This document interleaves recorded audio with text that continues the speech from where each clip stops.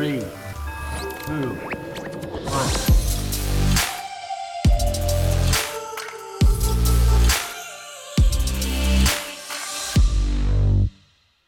Hey everyone, welcome back to the Reactorverse podcast brought to you by Passion Fruit. I am joined today by someone I'm very, very happy to call an old friend in this space as far as, YouTube experience goes. It's my old buddy, FailWhale34. Hello. What's going on, brother? Glad to be here today with you. Yeah. It's again, like I've done this with Late to the Party. Back in the day, I used to have a podcast with like some of my friends. I just started getting into sort of the YouTube space, learning more about people, and you were one of the first channels I found. And was like, I really like this guy. I want to kind of like just pick his brain about, what he goes through, kind of how he operates. And that was back in 2019, pre-pandemic, everything. And a lot has changed, obviously. Yeah. So when I started doing this, I was like, I want to get you on, definitely. I want to wait a bit and have you come on once I'm got some traction. I'm really happy to have you here to sort of catch up, just sort of go back over everything that we went through in that last conversation we had. For sure, yeah. No, I'm glad to be here, and I'm glad to see how well the podcast is doing, and the documentation of like the reactors on each of the shows. Yeah. I was just saying earlier off camera that I saw some of the shorts with like Nikki and Steven react, right, and JV, CJ and Go TV, the homies. So yeah, I think you're doing some awesome stuff. Yeah, thanks, man. So like I said, we had this conversation before back in 2019. And I asked you some similar questions that we're going to go over today. So if I might put a link to that below to our conversation, but I want to retread a few things here. So just to catch up anyone who, maybe may not have heard that one and want to learn again. So I'll start with my usual question for most people, which is the name of the channel, FailWhale34. Where did that start? Yeah. So, the name FailWhale34 pretty much just came as a lot of people's names came, I think, where it was just your online persona growing up. For me, playing, a GameCube, Xbox, making my Hotmail, that was my name. Right. Pretty much it derived from Twitter. When Twitter first came out, when the page overloaded, it basically called it a fail whale. And instead of birds popping up, a whale would pop up for some reason. So I found that really funny in like the 6th grade or whatever, 7th grade. And then pretty much from there, I was making my Xbox Live name. I said, hey, what was that funny name from the other day? FailWhale34. Paul Pierce is my favorite basketball player. Was and still is. So that's pretty much how it came to it. And I think I had like 13 subscribers on it when I decided to make YouTube videos. So I was like, that's better than 0. Right? So Yeah. You started the channel, as some dude just with like comic book reviews, stuff like that, like reviews on The Walking Dead. That was pretty much your bread and butter for the channel for that first year or so. Prior to starting the channel, though, did you have any sort of creative outlets to share thoughts online anywhere? Was it kind of something that you were looking for, like a platform for yourself? Yeah, that's a great question. In terms of creative outlets, prior to making YouTube videos, I definitely dabbled in a couple of things. I think one primarily for me growing up was like skateboarding. I found that to be a form of outlet earlier on from like, I want to say like 8 to like 17. So like just before I stopped doing that and getting to YouTube. I also made beats as well from time to time. I had like the machine, I had the MK1. So I used to just, hit the pads a little bit on there. Never actually learned to play the instruments all too well, but, sample, cut up, make some stuff and really like botched tracks. Right. It was comicbookmovie.com actually. So I think it was before, just at the same time, I started to get really into like Agents of S.H.I.E.L.D. and, just fandom culture. I think CBM, I used to sort of explore theories on there when I was really into like some of the earlier Marvel things. So I'd say probably that, yeah. Yeah. And were you following any other channels on YouTube by the time you started, like people that you were kind of like, looking at for like an example? Yeah. One person I really was a big fan of at the time, speaking of The Walking Dead, was Trev's Chan 2. He was a very specific Walking Dead YouTuber. He didn't do reactions because that just wasn't his thing. But he did more just like breakdowns, theory videos, talking about what was going to happen, or just like the episodes themselves. Before I started the reactions, I was really into his channel quite a bit. All right. And then how did you kind of stumble upon, I guess, the reaction format that you would eventually dabble in? Yeah, back then, I don't know. You remember how it was back then. TV shows, not that many people were doing them per se, but reaction started just to pop off in general. Or there was like commentary. That was more like the reaction genre. I felt more so that people watching TV shows. Right. So I knew about that genre. I only found out about people doing the reaction videos because I think I saw it in like the recommended. But more or less, you know, I think Jessica Jones is coming out. I saw some people were doing the reaction videos. I said, okay, why don't I just try to that? I had just done it for The Walking Dead, or I was about to. I think I did it right after that. So I think that's how I sort of stumbled onto it. Right. I saw some other people do it. A new show came out. I said, instead of making a review, why don't I just watch it? Yeah. Sort of just did it. Right. And was there any sort of technical learning curve you had, like getting started with those things in terms of like just the editing, like the camera lighting, so on? Yeah, I think just around that time I had learned how to use Photoshop and like iMovie and Premiere Pro, like probably like a year or two before that in high school. So I sort of had the basics down in terms of how to like chop things, put them together. I used to I know how to do it before, but it was like super sketchy. I used to use like Flash 8 to like export files and like just do all this like next stuff. But you know, learning how to be efficient, I think, at making reaction videos initially, finding your own format and style and flow. I remember I used to have like my university laptop, and I used to have my iPhone, and I would have to just sort of guess where I'm putting it in to sort of record myself, because I couldn't really get anything like a proper camera or even a proper webcam at the time. So I just used what I had, my phone and my school laptop. Yeah. And then I remember going to Winners and getting like a $20 tripod, and so like that was my setup for a while to get into it. Yeah. Yeah. And then, you know, as you said, with like a lot of people that we know, you started with The Walking Dead in mid 2016. And that would have been season 6 leading into season 7, the premiere with Negan and so on. And that episode, you know, launched 1,000 channels, as they usually say for everyone. It was such a big moment for like just the space and like kind of the genre in general. And I've spoken about the impact of The Walking Dead with like many channels so far. And what was your experience starting a larger reaction show like that, specifically when the fandom was kicking up with season 7? Yeah, you know, it's funny. I don't think I really gave it too much consideration. I think because at that time I was pretty young and just really excited about just the show in general. I was a huge fan of the series. I had, you know, purchased the comic books. I had read them. I had been anticipating them. My friend caught me up on the show, I think, whatever, a couple years before that. And I was personally, I think, at like my peak excitement for the show, as I'm sure as other people were. So I'm trying to remember. It's so long ago, honestly. It feels like a different lifetime at this point, right? We could talk about that in a little bit. But it was just exciting to talk about the thing that I was so passionate about and just put up my honest thoughts. Like I was yelling on the couch regardless. Do you know what I'm saying? Like that was the fun part to me. And just share that with people. So I just absolutely love that direct engagement, and that, I guess, that positive, you know, positive loop, positive feedback. From giving my thoughts, my criticisms as just random kid on the internet, and having people like-minded also receive that positively for the most part, and obviously some negative, you know. You get the occasional pencil head comment, you know. As people do. But the engagement part is such a big thing. I think people usually see a significant spike in engagement when they start the reaction channels or the reaction videos, and the way people respond to those. Do you recall any sort of like significant change in engagement once you started kind of like dabbling in reaction TV show videos? Yeah, for sure. So a good parameter for me to remember these times was my best friend then and still now. I think I told you about him last time I was there. Sam from Team Samurai X1. So I'll just lead into that story there for any new listeners. Back in the 12th grade, he had been doing Yu-Gi-Oh videos on YouTube, and I think he had about 10,000 subscribers at the time. And he pulled me to the back of the library one day. He's like, "Hey, like, you know, FW, you know, I do YouTube. These are what these Yu-Gi-Oh videos are. I think you could be really passionate about what you're passionate about and talk to other people about them. So comic books, movies, TV shows." We basically made like a little like pact, like it was an episode of Naruto or something in a flashback sequence. And we said, you know, like we're both going to do this together. And we both ended up doing it for many years. And he's still doing great. He's almost at 800K subs and like the Yu-Gi-Oh guy on YouTube. And every couple of months at that period, we would sort of like look at each other's stuff and be like, "Oh man, like dude, like we're both like going up." So I remember when I started, I had like a few hundred subscribers. And then I think once I started doing the reviews with like Fear the Walking Dead, when that came out, started to pick up a little traction.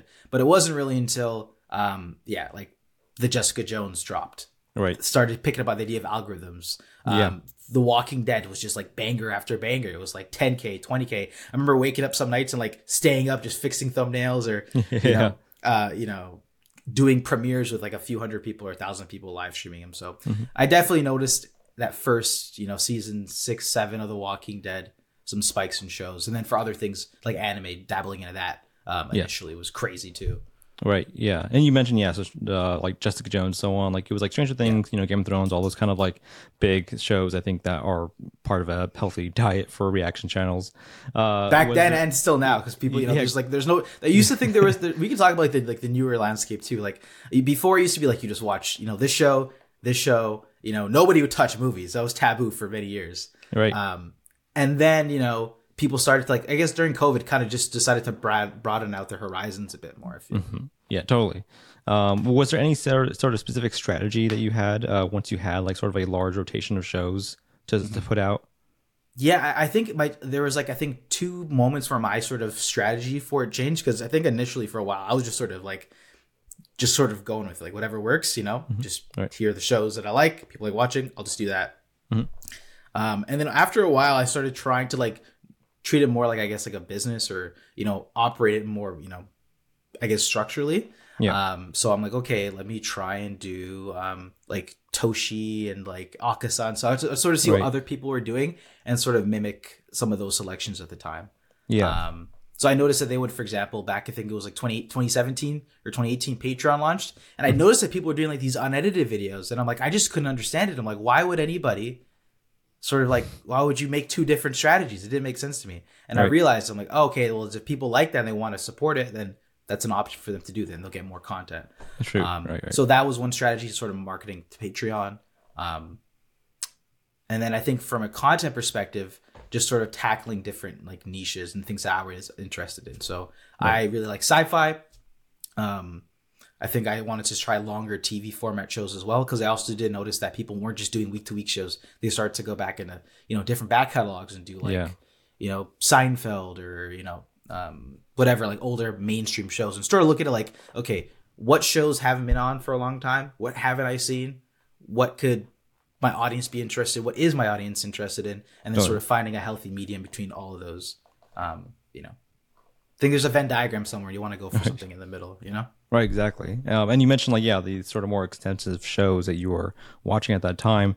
I believe you were still in school for the first couple of years that you were doing it. And so like, do you recall how heavy the workload was and how you sort of managed that in those early years? I'm gonna be honest, I don't even know how I did it.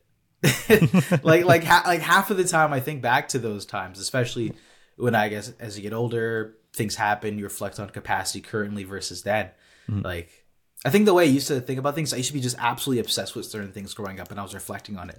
Like earlier in life, it was like skateboarding. I used to just be like absolutely obsessed with that. I would do it every single day by myself with friends, and that was the only thing on my mind. I want to get this tray flip. I'd practice for hours non-stopping. Or if it was, let's just say that. So I think I had that same sort of mentality for YouTube very early on, where it was like, I made a pact. I like these things. I'm confident in these things. I'm just gonna do it. I don't care. Like I believed. I'm like, I'm gonna get this. I'm gonna fucking just ride it out. You know. Yeah. So that's what I did. So I think that sort of like delusion, a little bit, or I guess early on, kind of helped me motivated to get past get through all that. I don't know. Yeah. I mean, it makes sense, that early sort of, drive, that passion you have for something that's like new and fresh. Like obviously, like I'm really happy you're still here today, but it was, as I can tell in the past, it was like a very extensive workload. For sure. Yeah. Not sustainable too, like in hindsight, for sure. Right. Yeah. I think a lot of like creators I've kind of talked to have said the same thing. It's like, that early hustle that you have is like the goal to get to a point where you feel sustainable, not that it's supposed to be sustainable that way in the long run. You got to be able to get over that hump for yourself one way or another. For sure.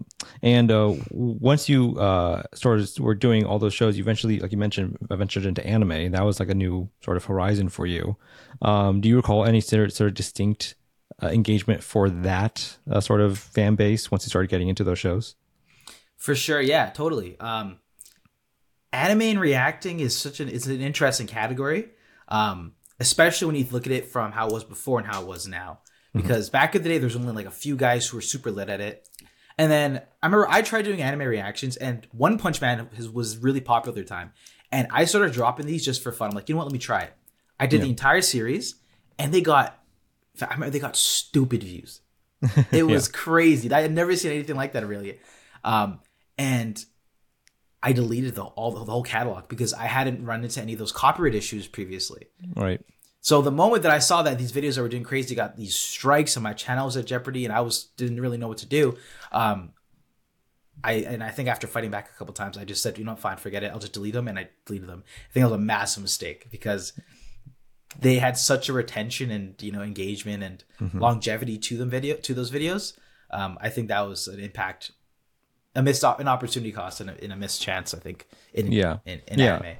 Yeah, right. And but similar, like, you know, my friend Iman Snow like had the same experience. Like she got into One Punch Man as well on her channel, and those really blew up. And she had the same sort of event where they suddenly got masked, blocked, or claimed, or striked. Yeah. And she kind of, you know, as most young creators do, had like this sort of panic mode where like, I don't know what to do here. Safest thing is to delete it, right? Yeah. And just in hindsight, years later, like it's a shame because you can wish you could tell yourself back then, like, no, here's how you can like sort of navigate it so you don't have to like shoot yourself in the foot trying to just like, you know, make it safe for yourself. And yeah, it's a shame that young creators don't really have those tools to understand like how they can protect themselves or fight back, you know, when they're doing things by the book. Like, no, for example, exactly. And it was one of those things where back then there wasn't as many resources or, you know, I guess forums or, you know, people now who are participating in, who were not participating in the same thing, who are now, because it's just like the genre is so huge now. There's like thousands of reactors versus, you know, maybe 100 or 200 back in the day. Right. So, you know, there's people like yourself and other great resources to help people just, you know, understand what they're doing and how to fight back and like what they can get away with and not. Yeah. Exactly, yeah. And then with anime, you know, as it usually does for, I think, most people, is I've heard them say anime is kind of like the threshold they had to pass to realize they need mods for their channel, for spoilers specifically. Was that anything you had to learn as you got into, you know, doing reactions of like, you know, navigating spoilers for the comment section? Yeah, that was I think I had a weird go around about that because initially. And I think this is to a detriment, I think, to my career in reactions and stuff, the mistakes that I made. One of them was I think I was so apprehensive about spoilers that it impacted my engagement with my community. Mm-hmm. You know, to the point where like I wasn't building on my social because I didn't really want to go and like have to like sort stuff out and sort of have that, you know, sort of completely guarded experience. I think I took that really seriously. And one of obviously many reasons that I think I didn't build as my engagement and interaction with your audience, which I think is absolutely crucial. Yeah. And engagement. We keep going back to engagement, and I just spoke to, you know, Nikki and Steven about the importance of community and how that rolls into like your motivation with this thing. I guess, and what kind of tools or rewards have you found through like, you know, engaging with the community, be it on Patreon or YouTube or just like online? What has kind of been like these sort of memorable moments that you've had with that experience? Yeah, I mean, I would say mostly in when reflecting, a lot of that direct engagement and I guess positive reinforcement did come from the comment section, and it did come from like live streams.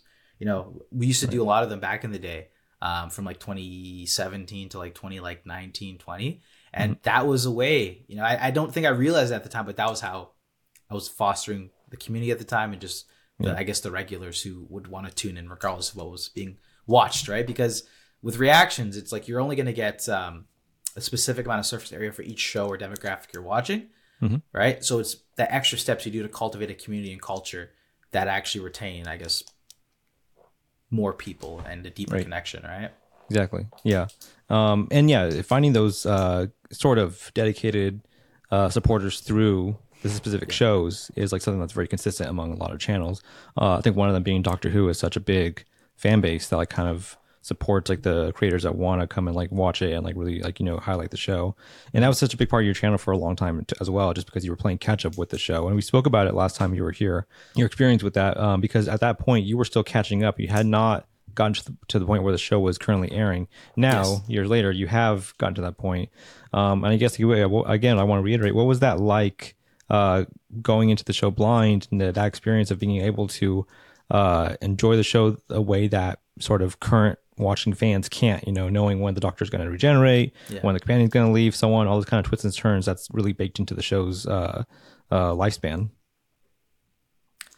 To me, that was honestly like one of the best experiences I think I had, and I think in hindsight, looking back on it, I cherish it even more, just for how unique of an experience it was. I got to watch the show that everybody is very popular and loves, and go back through it and just experience those moments. And I think I think that show I had the most direct feedback, more so even than The Walking Dead, because it was a longer duration.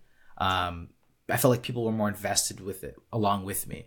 Right. And I felt their excitement in each episode or each season finale or each iteration of the Doctor due to how this series is structured.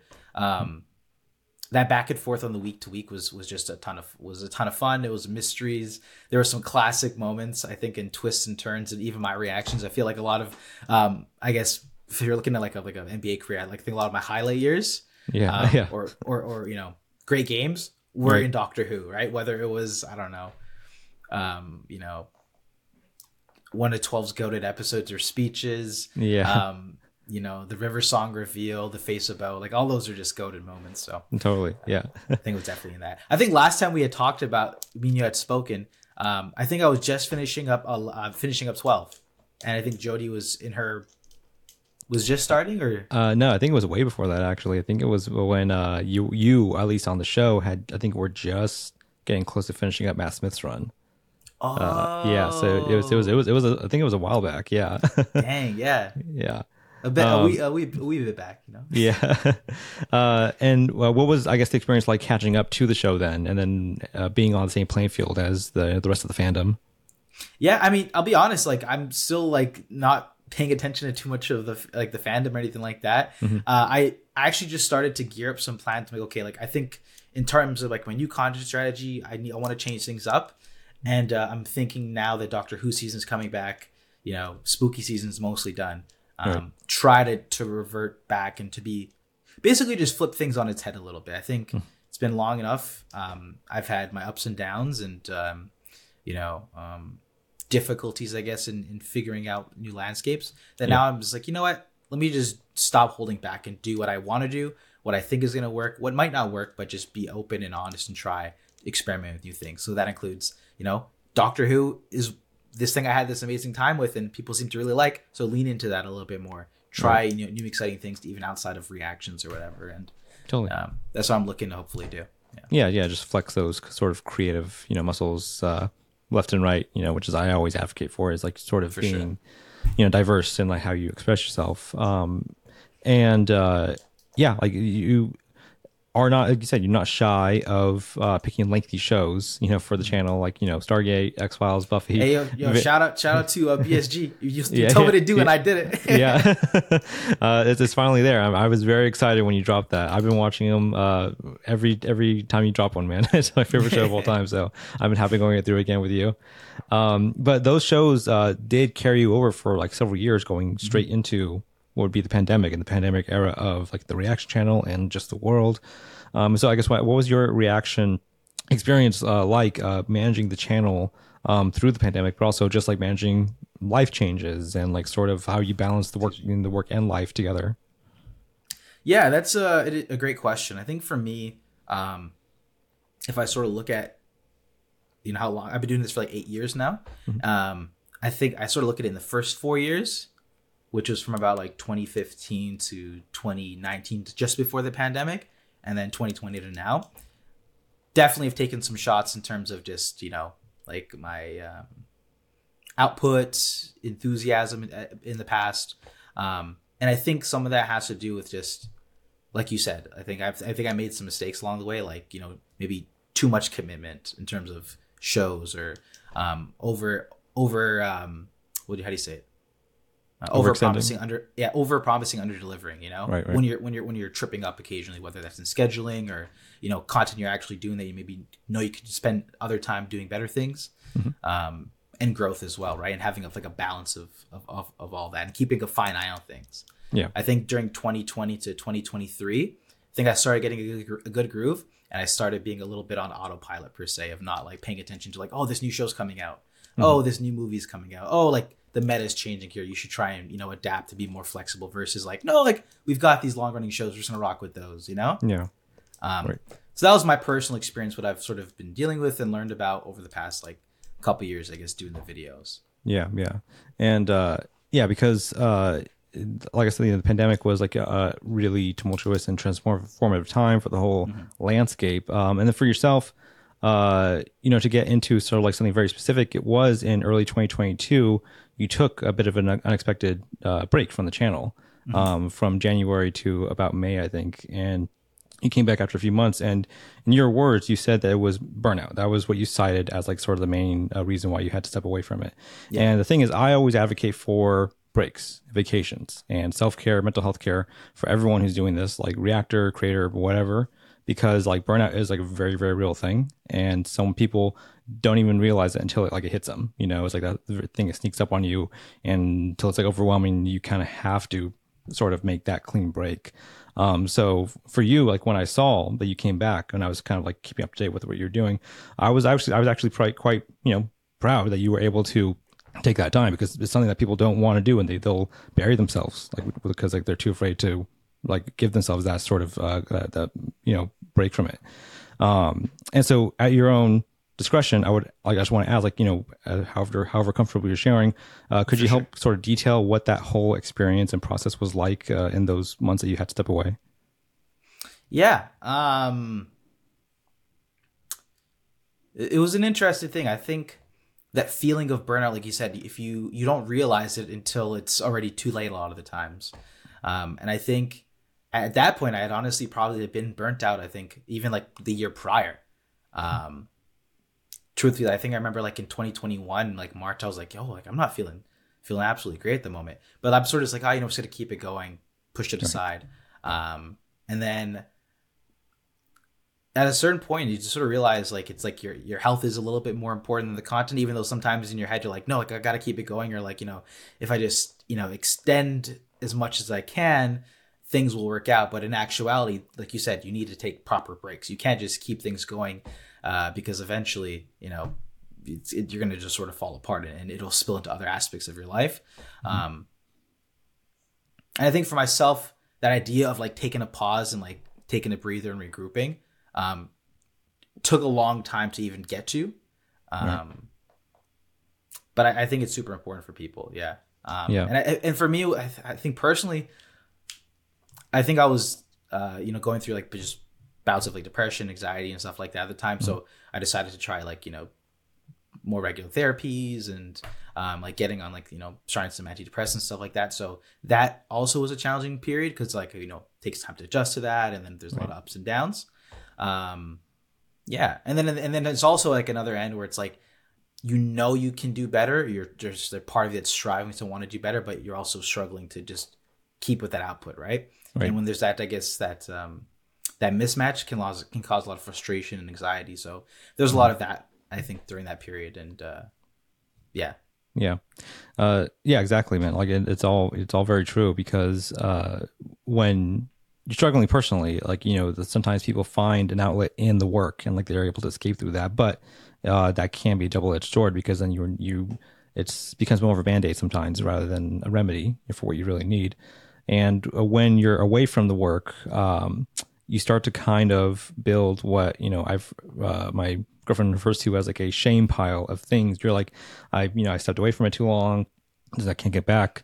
Was there like a moment for you that you kind of felt like, like that you found the sort of motivation to get back for it? Was there any specific thing that sort of helped you sort of jump back on the horse, after the long break?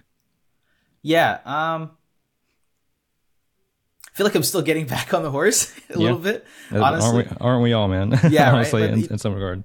Yeah, honestly, but that's life. It's like it's learning about just being honest with yourself, your situations, and just tackling them as best as you can, right? So, and just giving yourself a little grace, and as long as you're trying your best to sort of keep things going, right? That I know I can do better. I think that's what sort of motivated me. Like what motivates me is like I have two very different trains of thoughts. On one hand, I can be the I guess like the doomer and just be like, oh, like, like it's time to pack it up, it's been long enough, you're getting older, you have other careers you can pursue, maybe this isn't for you, the time has passed already, all your peers are already doing great, and like you sort of fell behind, which I think there is merit to that, and that is true. I think another part of me says, okay, look, you've seen other channels who've been stagnant for years who turn it around once they give honest, deep, brutal honesty. They figure out what doesn't work, and they figure out a new game plan, and they have a new revitalize, I guess, motivation, values, and they're working aligned with that. Why there's no reason why I don't think I couldn't do the same thing or can't do the same thing. Right. So that's sort of where I think my head is at now, and just doing the work to get through that and take the channel to new places. And with that, like I said, it's going to take trying new things, being curious, putting in the effort, failing, not being scared if you fail. It's in your damn name. You know what I'm saying? So that's sort of the more positive mindset and attitude that I've been sort of working at behind the scenes that I'm hopefully starting to put the action towards on camera, right? I guess, or out there more. Yeah. No, it's very beautifully put, man. I appreciate your candidness, like, and all that, because like I said, I think it's very important that people hear, like the honesty that you're speaking of, that who you are behind the camera. Now, you're not just a face that's like you're acting to the things that people like.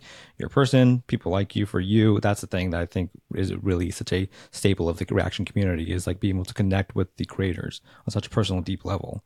And going into that, did you, now that you are back and you said you're trying to find better avenues for yourself to express your creativity. Yeah. Did you make any sort of permanent changes to your schedule, your sort of output to help the work-life balance a little better? Yeah, I've been still figuring it out personally. But there's some great people in the space. I reached out to, I think like last year, a couple of months ago, Rick from Blindwave. I thought about it like, there's so many great peers and resources in the community. We have that, Reactor YouTube channel. People are always helpful, giving tips there. If something goes wrong, even if you shoot a message to, I shot a message to Rick about his schedule, his bouts with, whatever he goes through. Yep. He gave me some great feedback and advice. I've been dabbling more in like vitamins, trying to get a healthier balance. Yeah. I feel like taking care of myself better will allow me to, be the better creator, be a better entertainer. Of course. And I think just working towards having a better schedule is what I've been trying to do. Just figure it out what works, right? I think I used to try and treat it not like a proper formatted structure, like a traditional job, but I think that lack of structure actually caused a lot of, had a lot of effects. Yeah. So I've been working more, just trying to wake up early, figuring out a schedule that works. I don't know how you've been doing it nowadays, Eric, but I kind of like pull my hair out trying to figure out what to do nowadays, because I feel like the landscape is just so different now compared to how things were, and just how content has evolved and changed over time, right? Like you've got to have, it's almost easier now to make it and do well and prosper, but it also feels like there's so many different ways to do it, or you almost get like disabled from being able to do it. I don't know. Right. No, I totally know what you meant. It's almost like the idea that there's so many tools at your disposal now that it's overwhelming to use those tools, because there's like they all do so many different things, and it's overwhelming to sort of keep up with like what each one does and the impact it has on your sort of stature of the whole place. It's kind of like what I remember. A roundtable I watched a long time ago with Guillermo del Toro, and talked with a bunch of other directors, and he was saying about budgets for films, and he says he would much rather work with a small budget for a film than a large endless budget, because he says limitations, boundaries give you makes it easier for you. Yeah, I'm paraphrasing, but yeah, he says like it's easier to work within boundaries of like what you can work with than to like just have endless possibilities, because then it sort of becomes overwhelming. You don't know which one is the right avenue to go in. So like without that guide, it becomes difficult. And for creators like yourself, like you're saying, like it is like this, the landscape has changed over like, the pandemic and so on. And with just like the way TikTok has grown, Instagram and Facebook and YouTube's kind of followed suit. You all have like these sort of new various outlets to keep tabs on at all times. And for me, keeping tabs on you guys, it is a little crazy. Yeah, I don't know how you do it, man. There's so many of us, but I think that's also just being mindful of time too, right? Like I'm trying to not fall in the same pitfalls. Like, okay, too much commitment or too many shows. That's why I'm kind of happy now that I'm winding things down a little bit personally, where it's like, okay, I'm going to keep it to a very light and basic schedule, start to make some changes and updates over like a few month period, implement things and see how it works. Yeah. And being comfortable. Yeah. Being comfortable with what you're doing, to make sure it's a sustainable output of creativity for you. So like that you feel fulfilled by it, regardless of what it does outwardly, what it does inwardly is as important for yourself. 100%. I would say that for anyone who's working in this space. And again, so now we're here, 2023, things have, stabilized a little bit with like the space and like people and the world in general. And you mentioned Battlestar. I'm very happy that you're watching Battlestar now. So say we all. Yeah, exactly. It's one of my favorite shows, as I mentioned, and it's just like it's funny because when you started it, I don't know if it's like again the algorithm kicking in or what, but I started now seeing a bunch of other reactors start to like pick up on it. Sunny from Cat and Sunny's watching it now. He's a couple episodes behind you. Funny little girl reacts. She's like a little bit ahead, and like it's just it's the Galactisance that I was waiting for, honestly, because I really wish people would react to it, but like it's for so many years it was like that show that people kind of like just like glossed over. I give it a year, 2 years tops. We'll see Blind Wave and the normies doing. Everyone's gonna do SG soon. Yeah, trust me. Yeah, especially when they've done so many other shows. So like, they gotta start finding eventually. Eventually. But it's dope to see that, right? And that's one of the I guess benefits of reaction videos, right? Is people reliving old shows they had seen before with a new audience. Yeah. Or discovering new shows with your new audience that you've made via exploring shows. So I think that's one of the cool, I guess, effects from that. Totally, yeah. I've seen Battlestar 8 or 9 times now in its entirety. And I'm excited. I'm still excited to go through it again with each one of you. How was that season 1 finale, though, huh? How was that season 1 finale? Yeah. That's an all-timer right there, really. Yeah. So to start start winding things down a little bit, I think we kind of went over some of these. But my usual question is, what has been the most consistent obstacle for you with the channel over the years? The most consistent obstacle has been myself. Mm-hmm. Yeah, just like getting in my own way, and being stubborn for some reason, like unnecessarily stubborn, right? I think that's been my biggest obstacle, right? Whether that means like consistency, setting myself up to succeed more, or to like listen to positive feedback a little bit more, and just trying new things, right? Because the moment you stop trying new things, there's no growth. Right. So I think I personally have been a blockade in a lot of my past to sort of move forward or try new things or explore new avenues within, I guess, this. Totally. Yeah. And I sound so sad, don't I?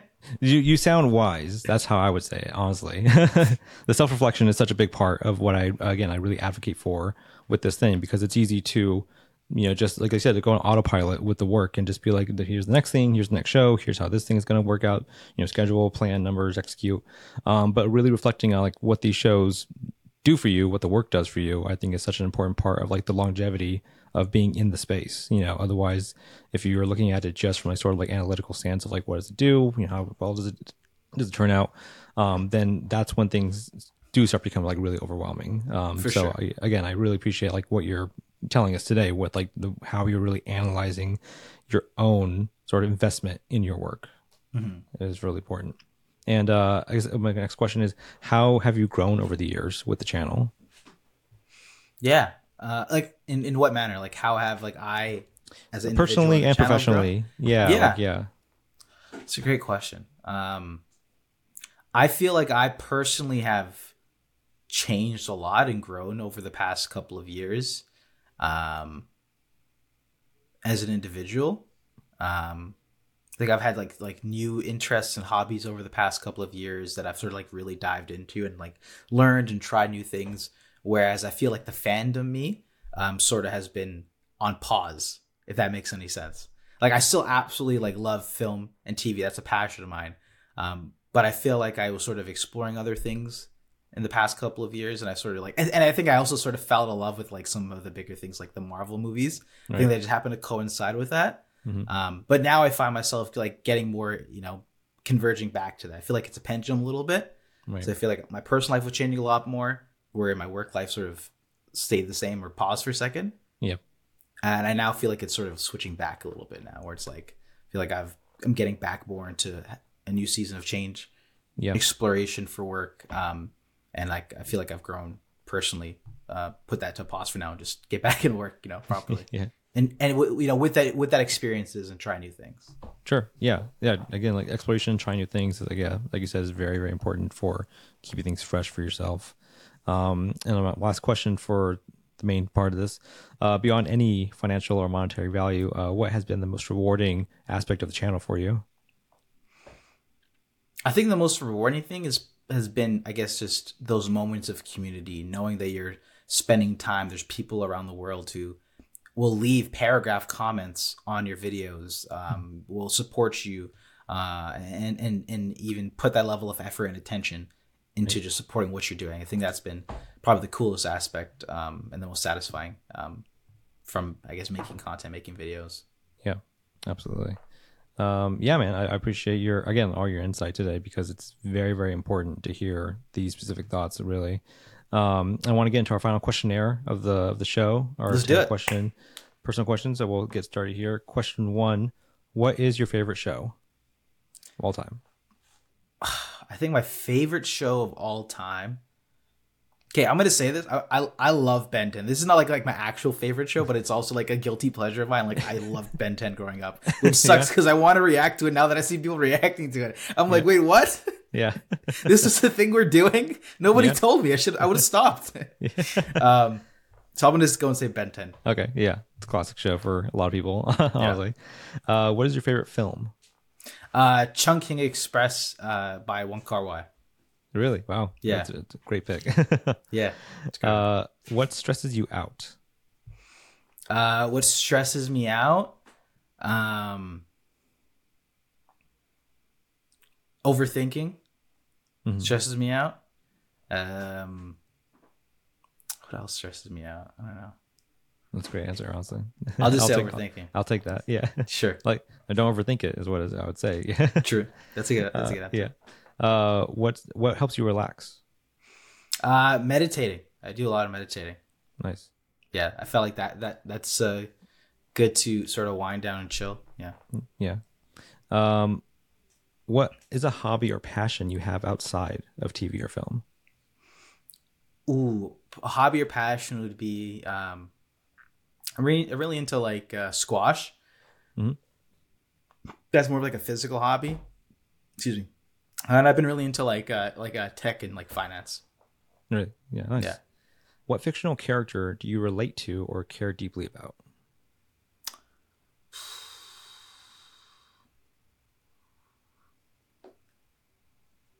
I'll spin this one to you. Yeah. Yeah. You get to turn it on me for this one? It's a good question. Like in recent memory, just one of my favorite films that came out last year was Everything Everywhere All at Once.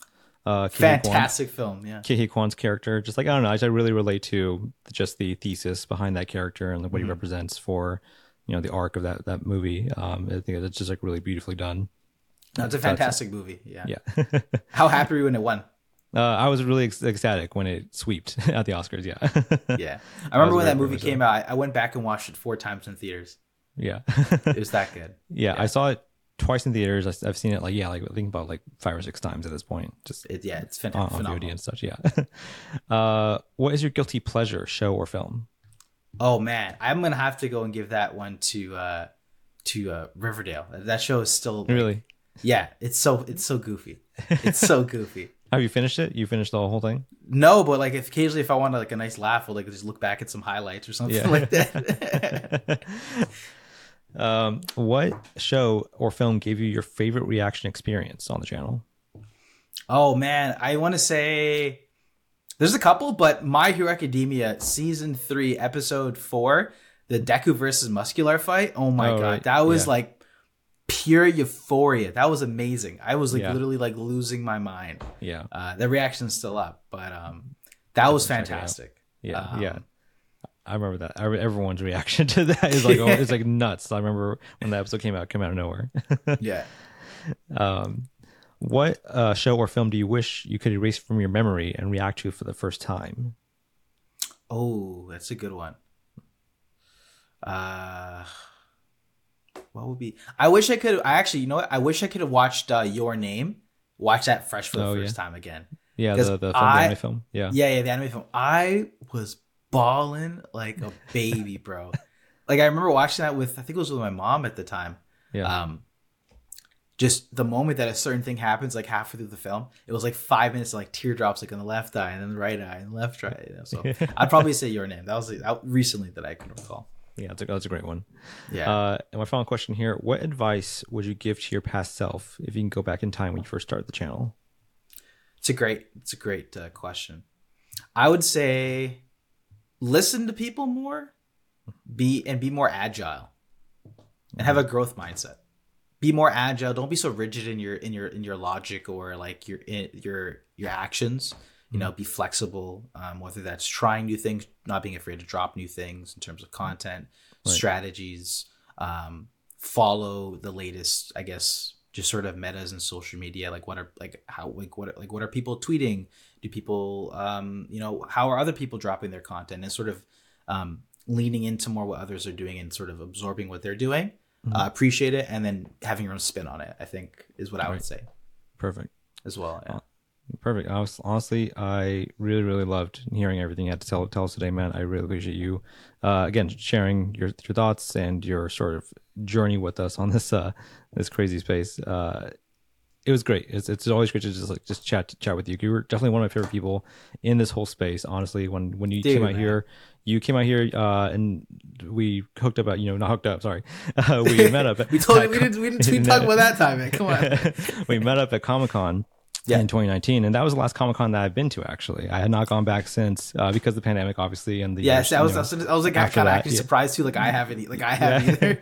Yeah. But no, I always cherish the memory, and I always appreciate you coming on to hang with us and everything. So it's great to have you on today, man.